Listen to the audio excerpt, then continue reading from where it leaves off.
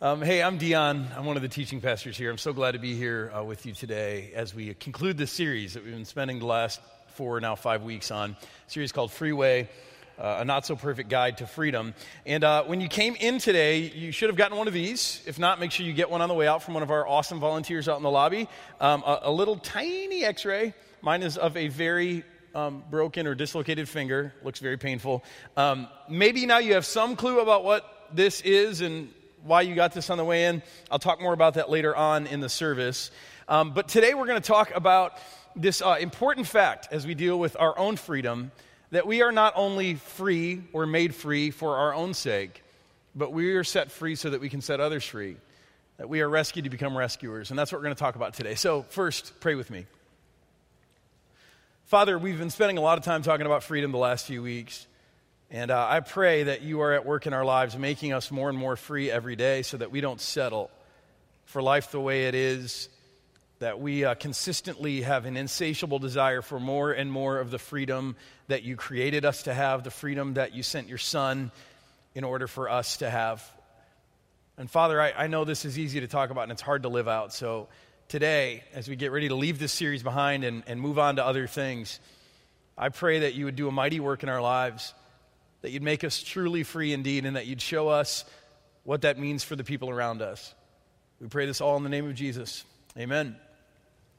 Now, I'm not sure if it's because of the video that we just saw or not, but this whole week, I've been thinking about the idea of glass ceilings. Do you know what I mean?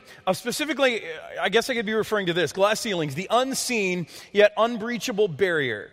Unseen yet unbreachable barrier, that's why it's a glass ceiling, that keeps minorities and women from rising to the upper rungs of the corporate ladder, regardless of their qualifications or achievements. So glass ceilings, that's what I've been thinking about. And I realize that as a Caucasian, as a white male, I may understand this in theory, but I don't truly get this. I don't truly understand what it feels like to be bumping into a glass ceiling, regardless of qualifications or achievements, to come up against some unbreachable, unseen barrier. Many of you do, and many of you have experienced that in the corporate world. But today, here's what I think I do understand, and even if you're a Caucasian male like me, I think you can understand this too, that it's not just in the corporate world that we face glass ceilings. Glass ceilings are, in fact, everywhere. Albeit they may be a little different than this kind of glass ceiling, and yet we all face unseen, seemingly unbreachable barriers in our lives. For example, how many of us have been successful in life through hard work, achievement, and we've kind of climbed the ladder, and we've experienced a great deal of happiness and gratification because of that. Maybe we've created a comfortable life for ourselves or for our loved ones. And we feel like, we're getting somewhere, we're moving somewhere, and then suddenly, someday, for some reason that we don't understand, the next achievement, the next bit of recognition, the next raise, the next promotion, it doesn't pay off the way the other ones used to. You seem to just top out in terms of your happiness or peace of mind or sense of self or your gratification. Like you're bumping up against some unseen, unbreachable barrier. You just top out. Or how many of us have experienced this in healing?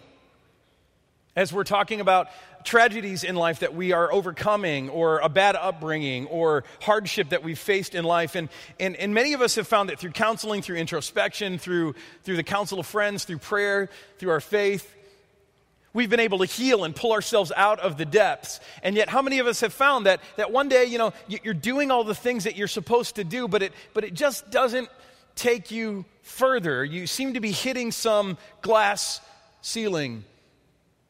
See, these glass ceilings, they're everywhere. They can be found in your pursuit of purpose, in your relationships, even in your own life journey with God, even in your faith life. And today we're going to talk about what that's all about. And today I'm going to give you something that I think might help you break through those glass ceilings in whatever way that you might be facing them in life. But here's the thing. I'm going to talk about that later. You've got to wait for it, okay? So here's my promise to you. If you're good, and if you laugh at all my jokes, even the not so funny ones. I promise we'll get back there to a very powerful truth that I think might help you if you're feeling stuck or if you feel like you're bumping into one of those unseen, unbreachable barriers in your life. But first, we have to go back on a detour. We have to go back 2,700 years to the time of a man, a prophet, by the name of Isaiah. Now, out of curiosity, how many of us have ever read Isaiah's prophecies? They're recorded in a book of the Bible called Isaiah. Okay, a few of us have. Maybe some of us have started reading Isaiah and stopped. That's been the case of a lot of people I know. That was the case of myself a few dozen times probably. Because here's the thing about Isaiah. If you know anything about Isaiah's prophecies, and if you don't, that's okay. But Isaiah's prophecies are said to predict more accurately and more vividly than any other prophet the coming of Christ. So if you want to know more about Christ coming and you want to see the prophecies that predict Jesus coming into the world, it is said that Isaiah is the best place to go. So many of us start reading Isaiah because we're like, this is going to be awesome. It's going to be all these cool prophecies talking about Jesus a good 700 years before he ever came. And we read Isaiah eager to read words of comfort and hope and promise. And then you start reading Isaiah. And Isaiah is not a bunch of words of hope and comfort and promise. It is an awful book to study. Seriously, if you're in a small group and someone in your small group ever recommends that your group should study Isaiah, kick them out. They don't belong there. And if you decide to keep them because you're more compassionate than I am, just make them promise that they'll never talk again in small group, because it's a terrible idea to study Isaiah. In fact, we had a Bible study here, and the group decided one time to study Isaiah, and I tried to dissuade them. And it was a Bible study that I was helping teach. And I tried to dissuade them. I thought, you really don't want this. And they said, yes, we do. We want this. And I said, no, you don't. And they said, yes. And so I was a good leader, and I gave in to the whims of the people. And about 3 weeks in, they said, why are we doing this? We don't want this. And I said, I told you. See, it's no good, because here's the thing about Isaiah. Isaiah is not all about the Messiah. It's in there, and it's buried, and you have to look for it. But on the surface, most of what Isaiah writes about is gloom and doom and destruction. It's all about how God's people, the Israelites, are going to be taken off into exile in a foreign land, and how their homeland is going to be left desolate, empty. It's all about punishment. It's all about warfare. It's all about bloodshed, and it's all about judgment. And really, who wants to read about that stuff? Isn't life hard enough on its own? But here's what I will tell you. Isaiah is not all bad. There's some good stuff in there, and it probably is worth studying as long as you know what you're getting yourself into. Because right near the end of the book, especially, when you're feeling all depressed and worn out from all the gloom and doom and despair, all because you didn't heed my warning and you decided to study the book anyway, things start to turn around. And Isaiah begins to speak different kinds of words. The words of comfort and hope, and all of the words that we've been hoping for throughout the whole book. And we're going to look at some of those words today. So we're going to go to Isaiah 61 right now. You can take out your Bible or your smartphone. You can go to YouVersion.com, or you can look along right up here. Isaiah chapter 61, starting at verse 1. Isaiah says this: "The Spirit of the Sovereign Lord is on me." So God's Spirit is resting on me. He's a prophet. "Because the Lord has anointed me to proclaim good news to the poor." Now, this is new, because I just told you for 60 chapters, we've been hearing anything but good news. We've been hearing condemnation and destruction and judgment. And all of a sudden Isaiah says, okay, it's chapter 61, I guess I'm ready to lay some good news on you. And this is going to be so different, what we're about to see in Isaiah 61, from the rest of the other chapters, that some scholars have even thought that maybe this writer who wrote Isaiah 61 isn't the original Isaiah. They thought maybe it was another guy. Now, most scholars believe it's still the same Isaiah. I believe it's still the same Isaiah writing these words. I think that Isaiah just started taking serotonin or something. His life got a little better, and so he started being happier, and so he now starts proclaiming good news to the poor. And we're going to look at these words in just a second. And I'm going to go through them, and they're great words of poetry. And here's what I'll tell you. If you're feeling sort of like the Israelites must have been feeling at hearing Isaiah's words, if you're feeling beat down by life, if you're feeling just tired and worn out from all the gloom and doom and despair, go home and study these words on your own. Great words of poetry, beautiful words of promise. They're a little hard to translate when I'm just reading them here with you today. But I highlighted for you in these words some phrases to highlight the optimism, the hope, and the comfort that Isaiah is trying to give to these people after years of other kinds of messages. So he's been anointed to proclaim good news to the poor. Let's look at it. He has sent me to bind up the brokenhearted, to proclaim freedom, that's what we're talking about, for the captives, and release from darkness for the prisoners, to proclaim the year of the Lord's favor, not judgment, and the day of vengeance of our God against our enemies, to comfort all who mourn and provide for those who grieve in Zion, to bestow on them a crown of beauty instead of ashes, the oil of joy instead of mourning, and a garment of praise instead of a spirit of despair. They will be called oaks of righteousness, not Bradford pears that get knocked down in a rainstorm, but these are going to be mighty oaks of righteousness, not easily taken down by the troubles of life. They will be a planting of the Lord for the display of his splendor. Now again, this is after Israel has heard about how they're going to be cut down and taken off into exile and destroyed. And God says, there's a new day coming where you will be like oaks of righteousness. You will be a planting for my glory. They will rebuild the ancient ruins and restore the places long devastated. They will renew the ruined cities that have been devastated for generations. Now, strangers will shepherd your flocks. Foreigners will work in your fields and vineyards. See, before Israel was going to be carried off to work in other people's fields and to shepherd their flocks as servants. And now God says there'll be a reversal. Other people will serve you. And you will be called priests of the Lord. You will be named ministers of our God. We're going to talk about this later. You will feed on the wealth of nations, and in their riches you will boast. Instead of your shame, you will receive a double portion. And instead of disgrace, you will rejoice in your inheritance. And so you will inherit a double portion in your land, and everlasting joy will be yours. See, after years of speaking words of condemnation and judgment and despair and just heaping bad news on God's people, Isaiah says, you know what? This isn't going to go on forever, because the time is coming when God will restore you, and he will renew you, and he will rebuild your city, and you will once again know the favor of God. It's coming in the future. Now, let me just speak a word to those of you today who are sitting in a life situation where you feel broken. And maybe in your life, you've just been beat down by failures. Maybe you feel like your circumstances are beyond hope. If so, I want you to hear these words of Isaiah, that you are not abandoned, no matter how bleak it looks in this present moment. There is restoration for you, and it is coming. See, the reason I can say that to you is because Jesus took these very words from Isaiah 61, and at the beginning of his ministry, he stood up in a synagogue and he began speaking them about himself. He stood up in front of the people and he said, "The Spirit of the Sovereign Lord is upon me, because he has anointed me to preach good news to the poor. He has sent me to bind up the brokenhearted and to set free the captives and to bring light to those who are trapped in darkness." And Jesus spoke all these words and he said, "This is what I've come to do."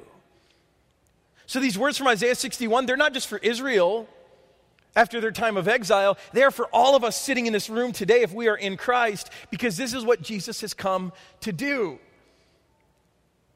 He's come to set us free. He's come to bring healing and restoration and renewal. It's real and it's coming for all of us. So you are not forsaken. You are not abandoned. You are not forgotten. Jesus has come and Jesus is here. So just keep waiting on the Lord. Israel had to wait 70 years for these promises of restoration to be fulfilled, but they were fulfilled. And maybe you're in the middle of that season of waiting and it feels like it's taking forever, but keep waiting, because God loves you and Jesus came into the world for you. And he's going to change the reality of your despair and your gloom and doom. He's going to change it into joy and rejoicing and gladness. If you believe that for yourself right now, say amen. Amen. It's true. Jesus guarantees it. And maybe today this is all that you need to hear. Because maybe you're just so broken by life, you're so without hope, that this is all that you need, and you don't even have to listen to the rest of this message, because this is powerful enough for you. But if you have ears to hear, I want to tell you about something else. This goes a step further. See, there's a bigger principle here that Isaiah speaks to, that God speaks to all over the scriptures. And here it is. Not only is God coming to rescue you when you are in despair, but here's a powerful truth, that God uses the broken to make things whole. See, not only does God come to rescue the broken, not only will God come to bring joy to the broken, a crown of beauty instead of ashes, oil of gladness instead of despair. But God will actually use the broken to make things whole. This is what God does. I mean, after all, he's going to use this broken prophet by the name of Isaiah to bring healing and wholeness to the nation of Israel. And then he promises in Isaiah 61 that he's going to use this broken nation, this nation that has literally been destroyed. After 70 years, he's going to not only reestablish them, but he's going to use them to become a blessing to all nations. See, that was God's intention for Israel, that he would so bless them that all nations would be blessed through them, and that's happened in Jesus. I mean, Jesus himself, as I said, he took these words of Isaiah and he applied them to his own ministry. But think about this, even with Jesus, think about this. Before Jesus could bring healing or restoration to our broken planet, and I mean, just think about how broken our planet is. Think about what's going on in the Middle East with ISIS and the brutality. Think about the unrest in our own city. But before Jesus could begin to bring healing and restoration to our broken planet, first, get this, first, he himself, the Son of God, would have to be wounded. His body broken, his blood poured out at the hands of sinful men. And then, by his wounds, we could find healing. See, even Jesus was broken before he brought wholeness. And this is just how God works, and this is how God continues to work. I mean, you can think of great people in history like Nelson Mandela, one of the greatest people of our time. Right? He was imprisoned, he was treated unjustly, he was beaten, he suffered greatly at the hands of an unjust regime.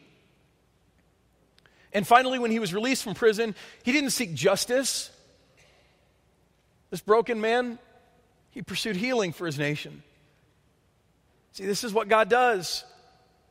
Think about Moses. Moses, there's a guy way back in the Bible, you've heard of him. He rescued God's people from slavery, one of the biggest rescues that we saw in all of the Old Testament, the biggest rescue until Jesus came and rescued us from sin and death. That was Moses. And if you know some of Moses' story, you know he was born a Hebrew, he was born an Israelite, and then he was brought into the house of Pharaoh. And he was raised as a prince there in Pharaoh's house. And then if you know Moses' story, he committed a crime, he killed a man. And he fled to the wilderness. And so Moses went from being this prince of Egypt to being this broken man living out in the wilderness all on his own, in exile, a nomad, a fugitive. And this is what I find so amazing. It wasn't in the palace that God called Moses to deliver his people. It was out in the wilderness that he called Moses to deliver his people. God appears to this broken man in a burning bush and he says, Moses, you're going to go back to Israel and you're going to rescue my people. And Moses is thinking, I'm a broken man. Do you know what I've done? And God says, exactly. Because I love to use the broken to make things whole. And just think about the world. Think about people in your life. Think about the people who've really made a difference, who've done significant things for good. So many of them first have known hardship and trouble, because this is how God works. So again, a word to you if you're broken. A word to you if you're struggling. A word to you if you are feeling some despair or hopelessness in your life. Not only is God coming to rescue you, but God uses the broken. He uses people like you in circumstances like yours to make other things whole. And we get why this works. The broken have credibility. They have perspective. Now, it's amazing to me that this is true. And some of you may struggle to believe it. And some of you may believe it, but you may be running in your head in your mind right now, and you may be making a false assumption You may be assuming that since God loves to rescue the broken and God loves to use the broken to bring wholeness to others, you may be assuming that God is responsible for your brokenness. You may be assuming right now that God broke you. And that doesn't obviously feel too good. Here's what I want to tell you, that God doesn't control everything, but he can redeem anything. See, I think this is a big misunderstanding for us, especially when we're in pain in life. We assume that God is really in control of everything, and he's not like we think. God doesn't micromanage every part of the universe and every action that people take. It's just not true, right? I mean, how else could you explain what happened in the Garden of Eden with Adam and Eve? As they took forbidden fruit, the one thing God told them not to do, and they ate of it. God wasn't in charge of that moment. See, what we see is that God isn't a control freak. He's not trying to control everything, but he can redeem anything. Now, I don't know if you all remember this. Back when I was a kid growing up, there was a cartoon called Inspector Gadget. Does anyone remember that? Maybe your kids watched it, maybe you watched it. Inspector Gadget, he's kind of this secret agent guy, kind of like Maxwell Smart on Get Smart. He's a secret agent fighting against the forces of evil. But he's clumsy, he's foolish, he's naive, he's falling into the bad guy's traps all the time, he's making a mess of things all the time, and yet he's a very, very successful secret agent, constantly thwarting evil. But it's not because he's doing it. Do you remember who's behind the scenes? Someone's got to remember. But yeah, thank you, Penny. His niece Penny and their dog Brain. So his niece Penny and their dog Brain are kind of behind the scenes. And here's the thing. Inspector Gadget's going about his life making a mess of things, and they're behind the scenes making everything work out. Now they don't control him, but they just have a way of working everything around him, so in the end it works out okay. See, this is how it is with God. If you don't watch Inspector Gadget, that's okay. Just drop that, okay? This is how it is with God, though. This is what God does. God lets us make messes of our lives, and he lets life go on, and yet, he doesn't control that stuff. And yet, in his goodness, he has the power to redeem all of that stuff, somehow to make it all work out for our good. And that's a powerful truth if you can accept it. So 2,700 years ago, Isaiah was speaking to this nation who was about to go through some serious suffering.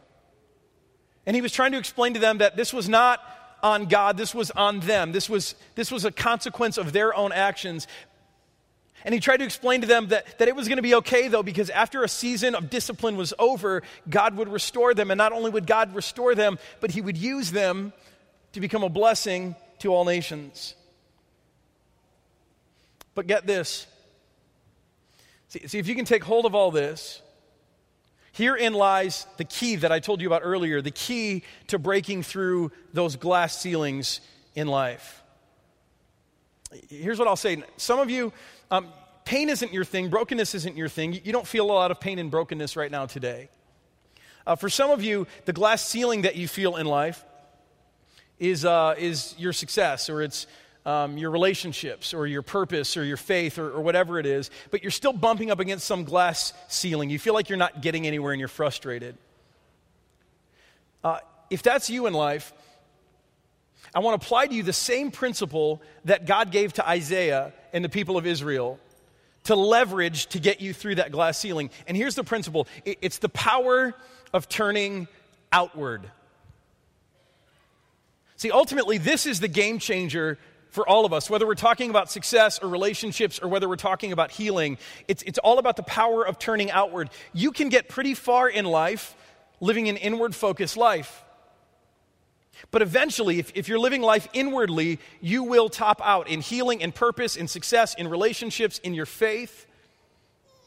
But when you learn the power of turning outward, then you might find your next breakthrough. I'll connect this to Isaiah in a second, but first let me just talk about other areas of life.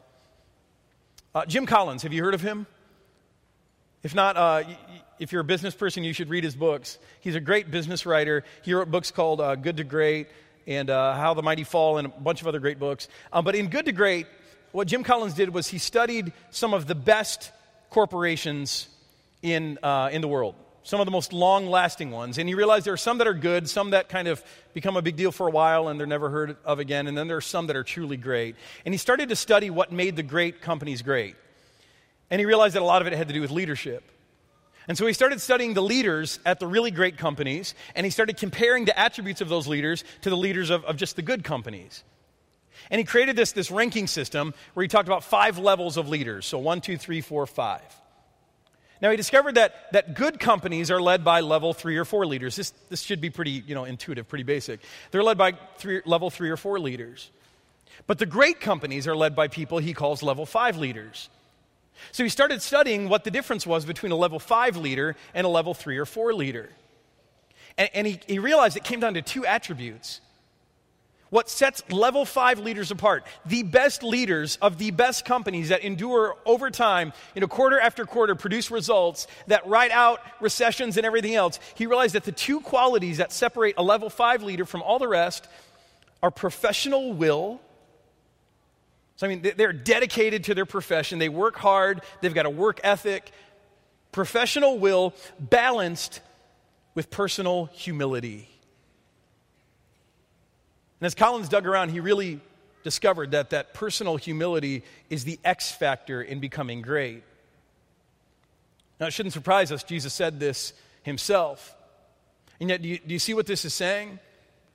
It's saying that if you're bumping up against a glass ceiling in terms of your success, if you discover the power of turning outward, if you learn humility, that it's not all about you, and you begin to use your clout, not just for bigger pay bonuses for yourself, but to serve others, that's how you become truly great. That's how you break through. Same is true with churches. Not all of us are in leadership of churches, but we're all sitting in one, so we might as well talk about it. Right? There can be great churches that are built off inward focus. Good churches, I should say. But eventually they'll top out. You can build a church and you can give people what they want. And your church will grow and people will be happy and people will love you as a leader. And the church will grow and it will thrive up to a certain point. But those are only good churches. The churches that are truly great are the ones that leverage the power of turning outward. Those are the churches that God keeps blessing. Those are the churches that survive, and they may experience their bumps along the way, but they're the ones that are truly great in God's sight. Now this is where this comes back around to Isaiah, this power of turning outward. That ultimately, as God's speaking to Isaiah and as he's speaking to us, even as it relates to our own healing or our own pursuit of freedom, it cannot be just about us. If you feel like you're stuck in your journey to healing, if you've gone through counseling and you've read books, and I think all those things are great, by the way. But if you feel like you're stuck and you're just not moving forward, then maybe it's time for you to turn your life outward and to become a healer for someone else. See, that's how you're going to find your next level of healing. Because here's what I've discovered in my life. When you find out that God can use your brokenness, your pain, your tragedy, the stuff that happened to you that you feel shame and disgrace about, when you discover that God can actually use that stuff, He didn't cause it, He didn't make it happen, but He can redeem that, and He can use that stuff for the good of someone else, man, it totally turns your past and your pain on its head, and it can set you free. It's powerful. I've seen it in my life. Maybe you've seen it in yours. See, for us here today, as we've been talking about healing, we've been talking about our freedom and all the things that we need to do in our lives to get free, I just want to remind you that if it's only about us, we'll never get to the place that God wants us to be. We'll never experience the level of freedom that God wants us to have. Ultimately, even though we may be wounded people, still trying to work out things in our own life, if we can remember that the wounded are sometimes the best healers, if we can remember that whenever we turn our lives outward and seek to serve others, that's when we'll have our next breakthrough, then that's how we become truly whole, truly free, truly great in God's sight. Let me pray. Father, it's so hard when we're living life, and especially when we're experiencing pain, it's so hard to turn outward because we just want to curl up like a ball. We want to turn inward. We want to make it all about ourselves. And God, that's a defense mechanism that's just natural. And yet, I pray, God, that you would help us leverage the power of turning outward in our lives. To recognize that even though we may be struggling and we may be suffering and we may be in pain, we may be wounded, that you're going to come and rescue us in good time and we can trust you. Help us remember that you use the wounded to be the best healers. And so, God, don't let us shy away, even though we're broken and imperfect, even though we're still crying out for rescue.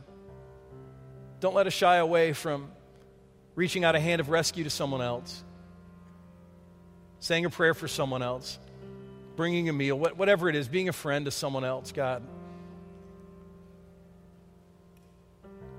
God, we thank you today that you are our healer.